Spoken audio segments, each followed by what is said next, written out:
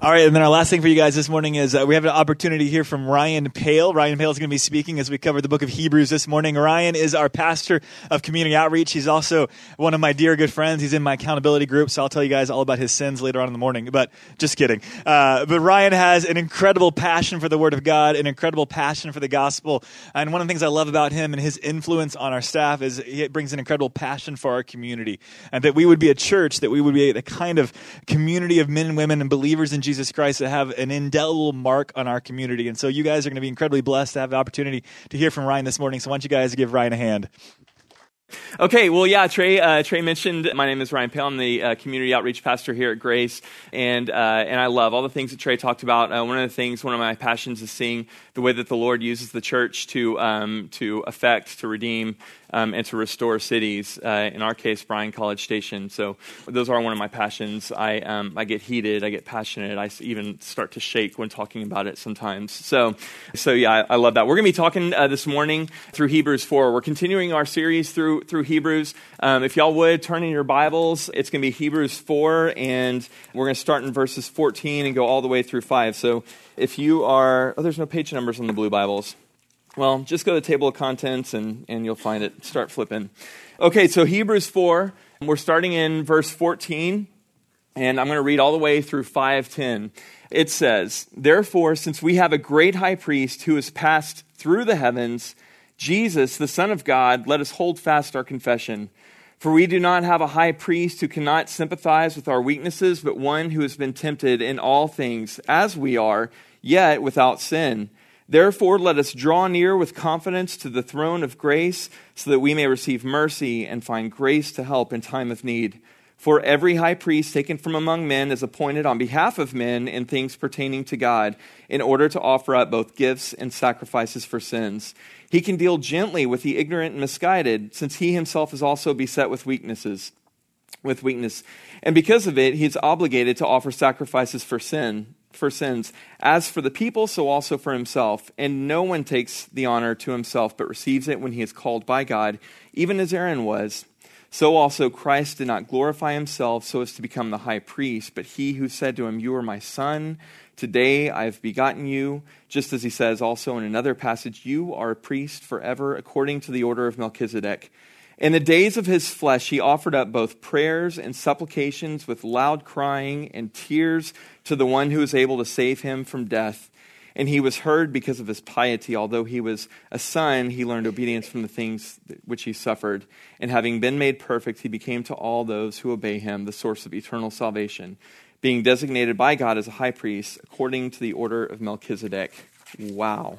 What in the world? That's a long passage, and it says a lot of stuff. So we need some prayer. So if y'all would, bow with me, and we'll get started. Lord, we give you thanks. Our great high priest, we thank you for advocating for us, for forgiving us, for offering yourself to us always. We thank you that we don't have to wait once a year to have forgiveness. We get it now.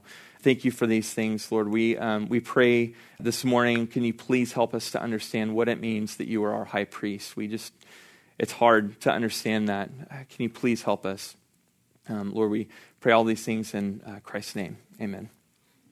Well, so one of the hard things about whenever you do some sermon preparation, so obviously you want to handle the word well. So you want to understand the word, everything that it's saying. You want to understand the scriptures. How did God intend them to be spoke or understood? You also want to be able to communicate to people, and so I want all of you to be completely just enveloped in everything that I'm saying. And don't worry, that'll happen. But beyond that, I also want y'all, I want to say some like funny story or something that's going to engage you, that's going to get you kind of on my side, and we're going to talk and we're going to laugh and talk about goofy things. So I'm just going to say, I want to give y'all a heads up. That's not the direction we're going this morning. In fact, the direction that we're going is going to be a little bit more weighty. It's going to be a little bit heavier. So I just wanted to give y'all a little bit of a warning. I was thinking about, for the illustration, I was trying to think, okay, what is it like to be Hebrew believers? What is it like to be the church who's constantly in danger of wavering from their faith, from giving up their faith? What is it like to be enduring persecution as the church. And this past week was extremely relevant. Y'all might have seen the image on y'all's Facebook pages. There are articles written about this. But if y'all didn't know, this is happening over in Libya. The guys in orange suits are Egyptian believers. They're from the Coptic church. They are being marched on that beach simply because they are Christian, because they confessed Christ. The guys in the black are members of ISIS. They're a militant group. And what they're doing is they're marching down this beach ultimately to their death. The way this story ends is that they line up, and there's video, of course, which is just terrible, but they line up, and they're systematically killed and beheaded. And then the images and other Facebook pages just show the red water afterward, and so essentially their blood was shed because of their belief and their faith in Christ. And so I was thinking, as we're preparing for Hebrews, I just thought, what is it like to be on that march? What questions are going through their heads? And similarly, we got to say for the Hebrew believers, we got to say, what questions are going through their heads during this time? If I put myself on that beach, what's running through my mind? I might be saying, well, one, we know that the peace of Christ overtakes us. We're promised peace when we endure things like this. But at some point along the way, they're saying, what in the world is happening? What's going on right now? Is my faith real? What would it take for me to be saved from this situation that I'm in right now? What would happen if I turned to my captor and I said, okay, I'm out. I did the Christian thing for a little bit, but please don't kill me. I'll worship Allah, or whatever you need me to do. I will give it up because I want to spare my life. What questions are going through their mind? And so as we identify this, as we read through the scriptures, on Hebrews especially, let's imagine the Hebrew church walking down this beach and moving toward their doom and destruction, enduring this persecution. And then we see with Hebrews, then we start to see, wait a second, they're asking, is Christ worth it? Is Christ worth enduring this end that we're marching toward? So that's when we see the flow of Hebrews is saying, the writer is saying, yes, he's worth it. He's greater than angels. Yes, he's worth it. He's greater than Moses.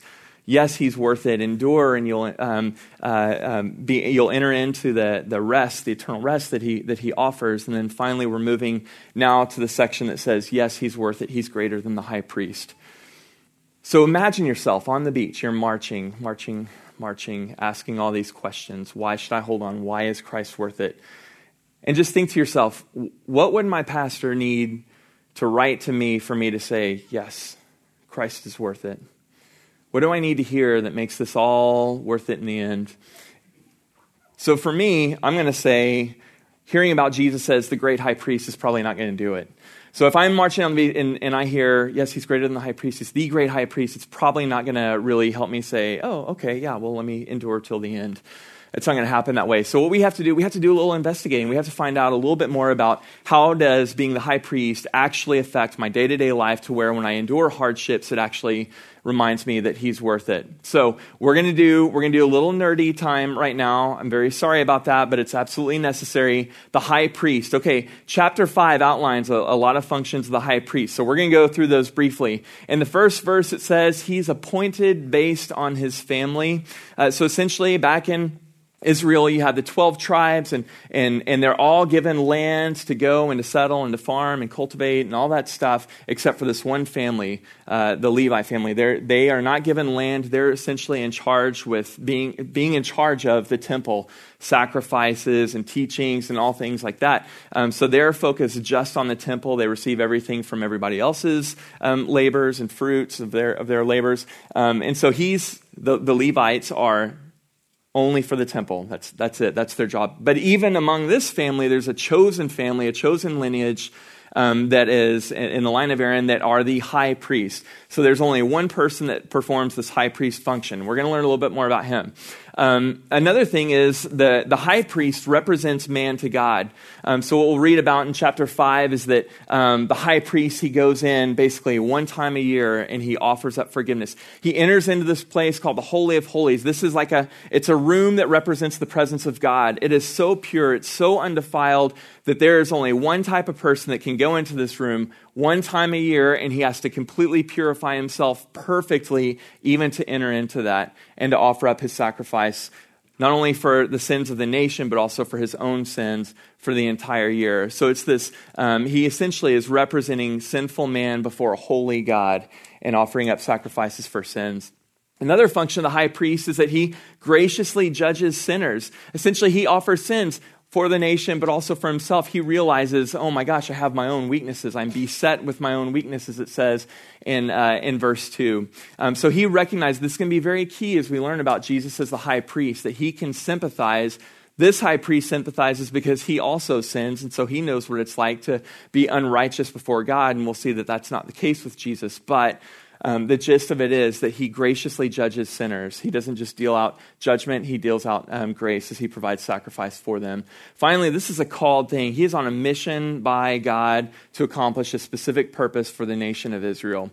So this is not something that he can attain to. This isn't something that he goes to enough school and he can maybe one day be the high priest. This is something that's placed on him by God. There's no wavering from it at all. So this is the gist of the high priest. And so still we're saying, okay, if I'm marching on the beach or if I'm enduring hardship, this still isn't really doing it for me. I don't really understand. So we'll go a little bit further.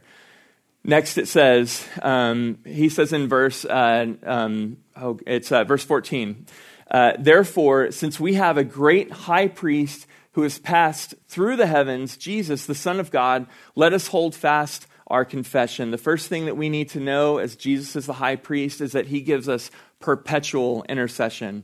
Remember the function of the high priest. One time a year, he enters into the presence of God and he offers sacrifices for our sins. One time, I carry the guilt of my sin for an entire year until the priest goes in on my behalf. I carry this with me, this guilt.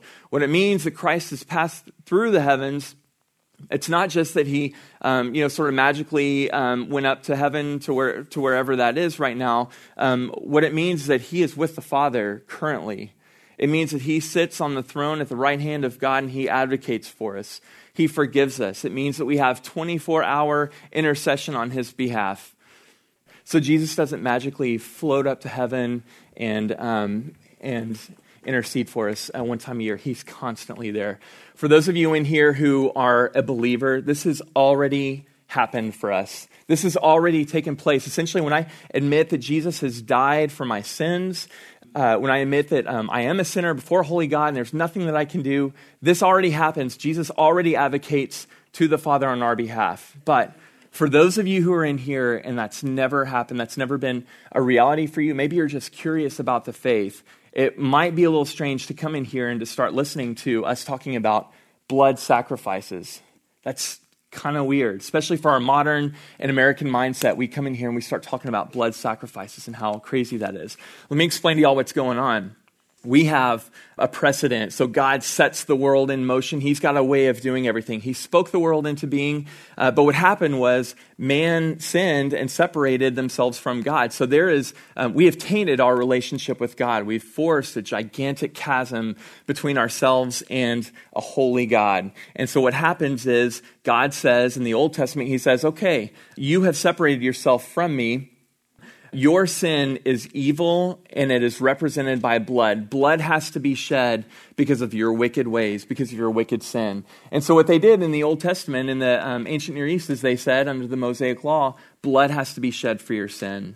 It's an image, it's a representation of how evil our sin is before a holy and righteous God, and therefore somebody has to pay.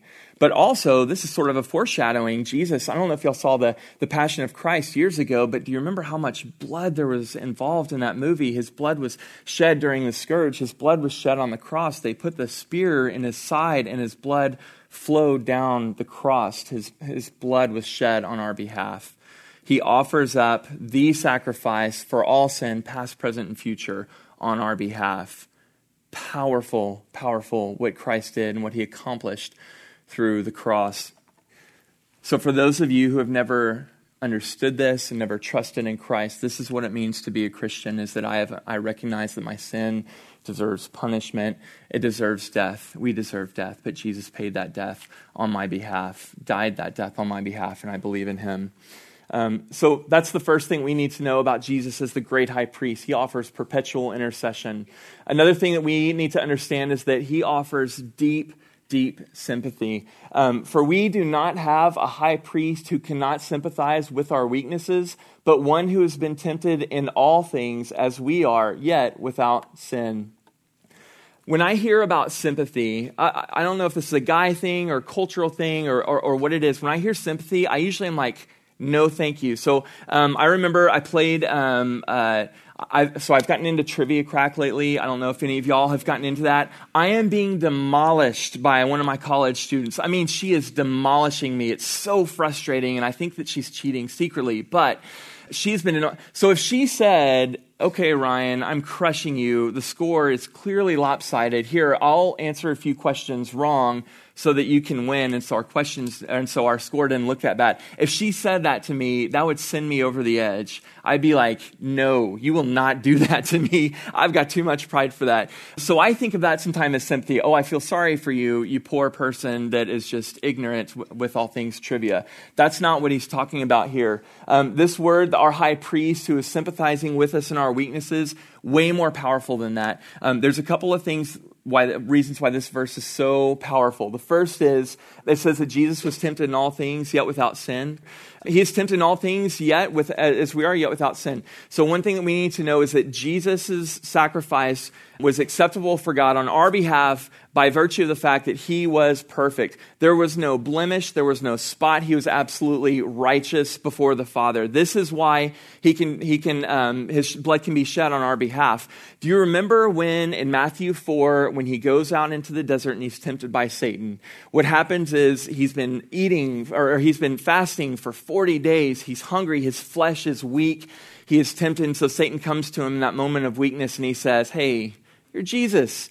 You're God. Turn these stones into bread and your hunger will go away like that. And I know you can do it. So Jesus says, no, I'm on a mission of God. I'm not going to do it that way.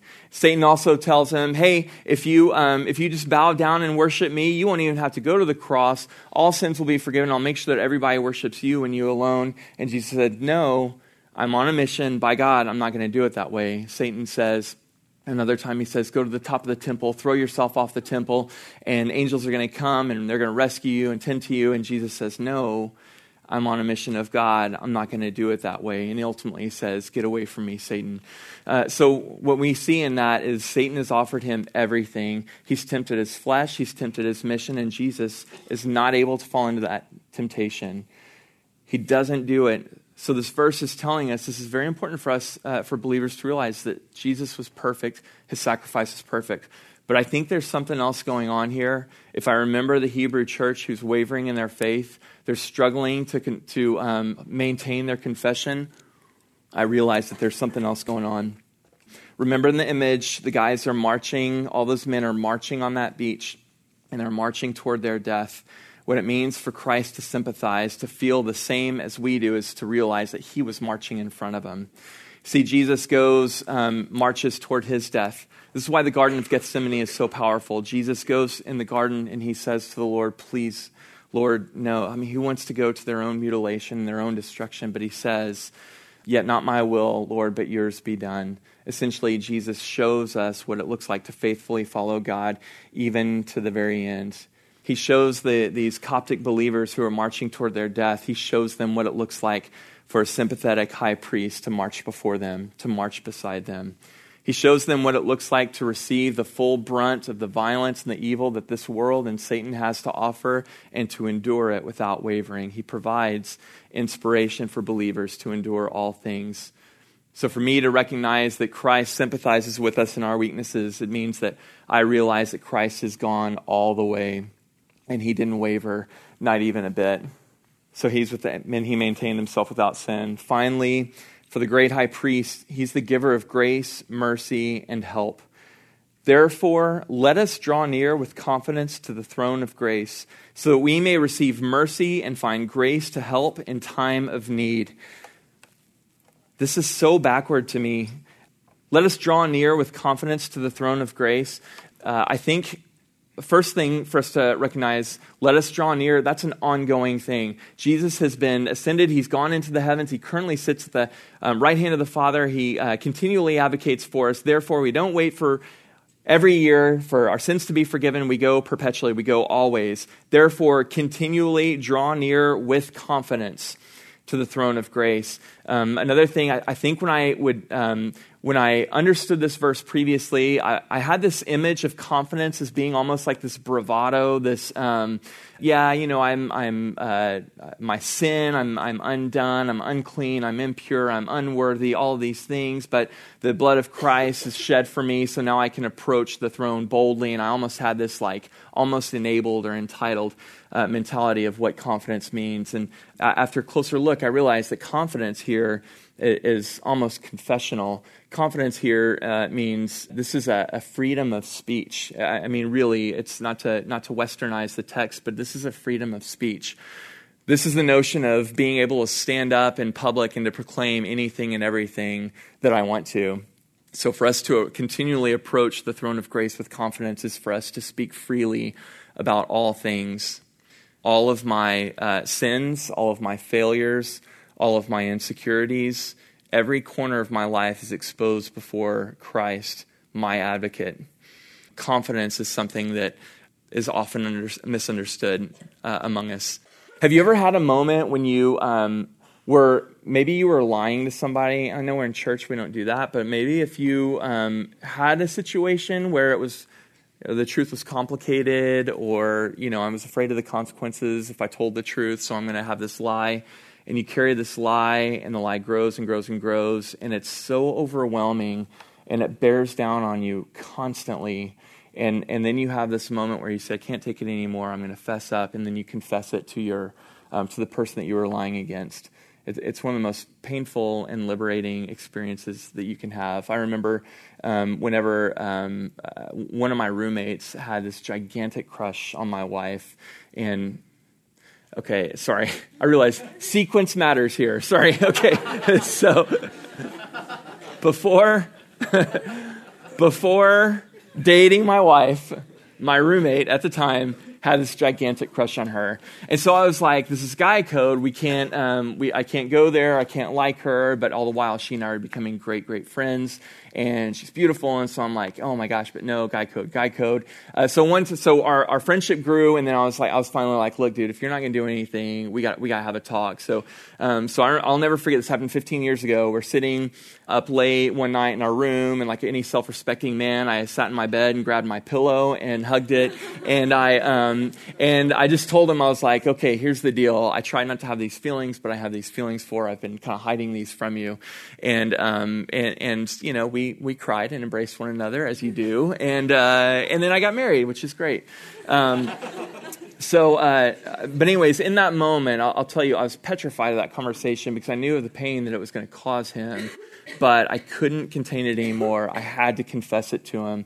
When we approach the throne of grace with confidence, with boldness, means that I come to Christ. It doesn't matter how I feel, how I think he's going to take it, how I think he's going to look at me, because all that stuff is wrong anyways. What it means is that I have to confess to him. So that's what it means for us to approach the throne of grace with confidence. One of the things that's backward, I mentioned earlier about this, is who goes to a place of confession and doesn't receive consequences of their action. In other words, if I go to a judge, I have a little minor misdemeanor, or I have a ticket that I'm trying to fight, whatever it is, and I go to the judge and I lay everything bare, I'm telling him, hey, look, I was speeding in a school zone, I get it. Let me tell you what else I've been doing. When the cops aren't around at this intersection, I don't even bother to stop, whatever, and I just start laying out my full list of things. What's the judge going to do? He's going to list out the consequences of my actions. I mean, he's going to really hit me with it, because all of my sins require consequences. But the good judge, the high priest, he doesn't do that. What do we receive when we confess to him? We receive mercy, and we receive grace, and we receive help. in a timely fashion. So now I think back to the Coptic believers, to the persecuted church around the country, and they're saying, is this real? Is this faith thing legitimate? Maybe they're frustrated. Maybe they're angered that they're enduring hardship and suffering. Maybe that could drive a wedge between them and the Lord. And so what the author here is saying is confess, receive grace and mercy and forgiveness. So we're not a persecuted church in College Station and Bryan, far from it.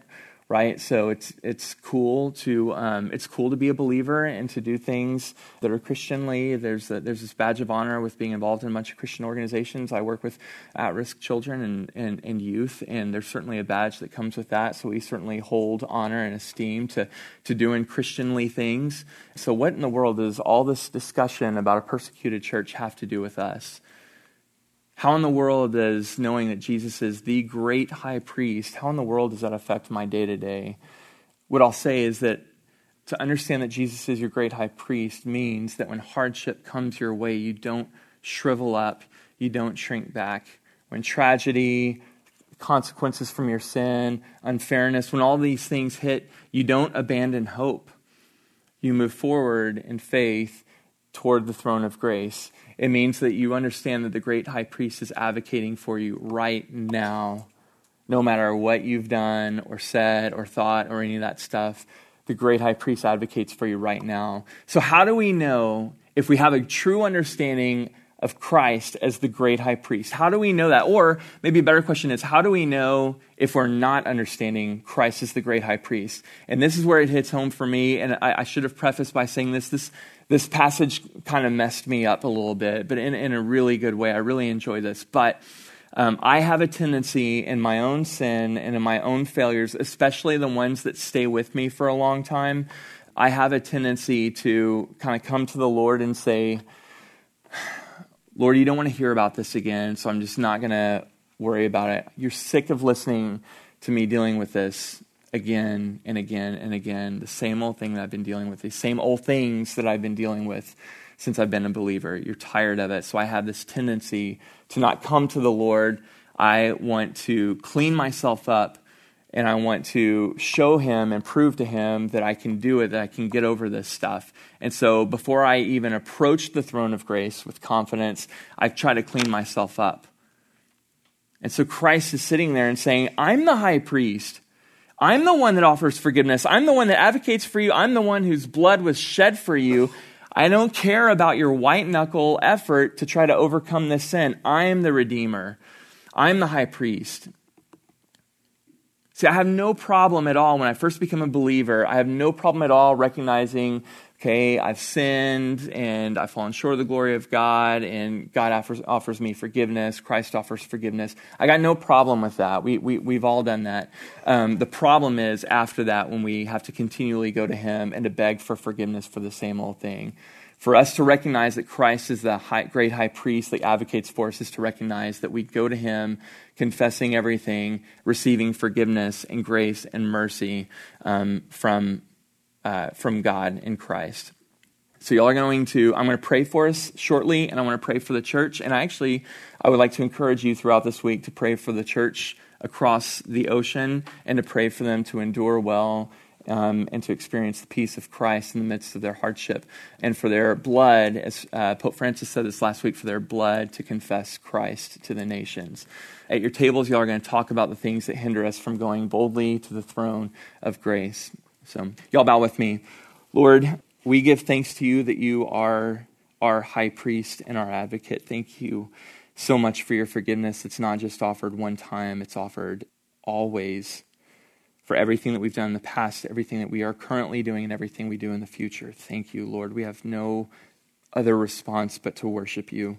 Thank you.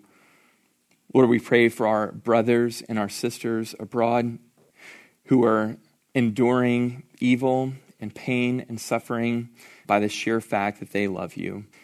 Lord, you promise that you will be their peace, that you will give them words to say, and we want to ask that you would be those things for them.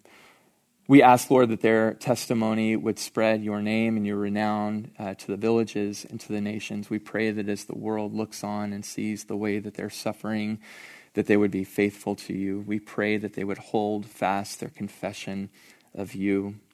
Lord, we pray that we wouldn't sin against them by forgetting to pray for them. Lord, we pray that you would help us to understand how to stand in solidarity with our brothers and sisters abroad. Lord, we confess also that we have no idea what to say. And so we echo what John says at the end of Revelation, come, Lord Jesus, because ultimately you are the one that ends it all. So, Lord, we pray, come, Lord Jesus. It's in Christ's name that we pray. Amen. Okay, y'all can go to your groups.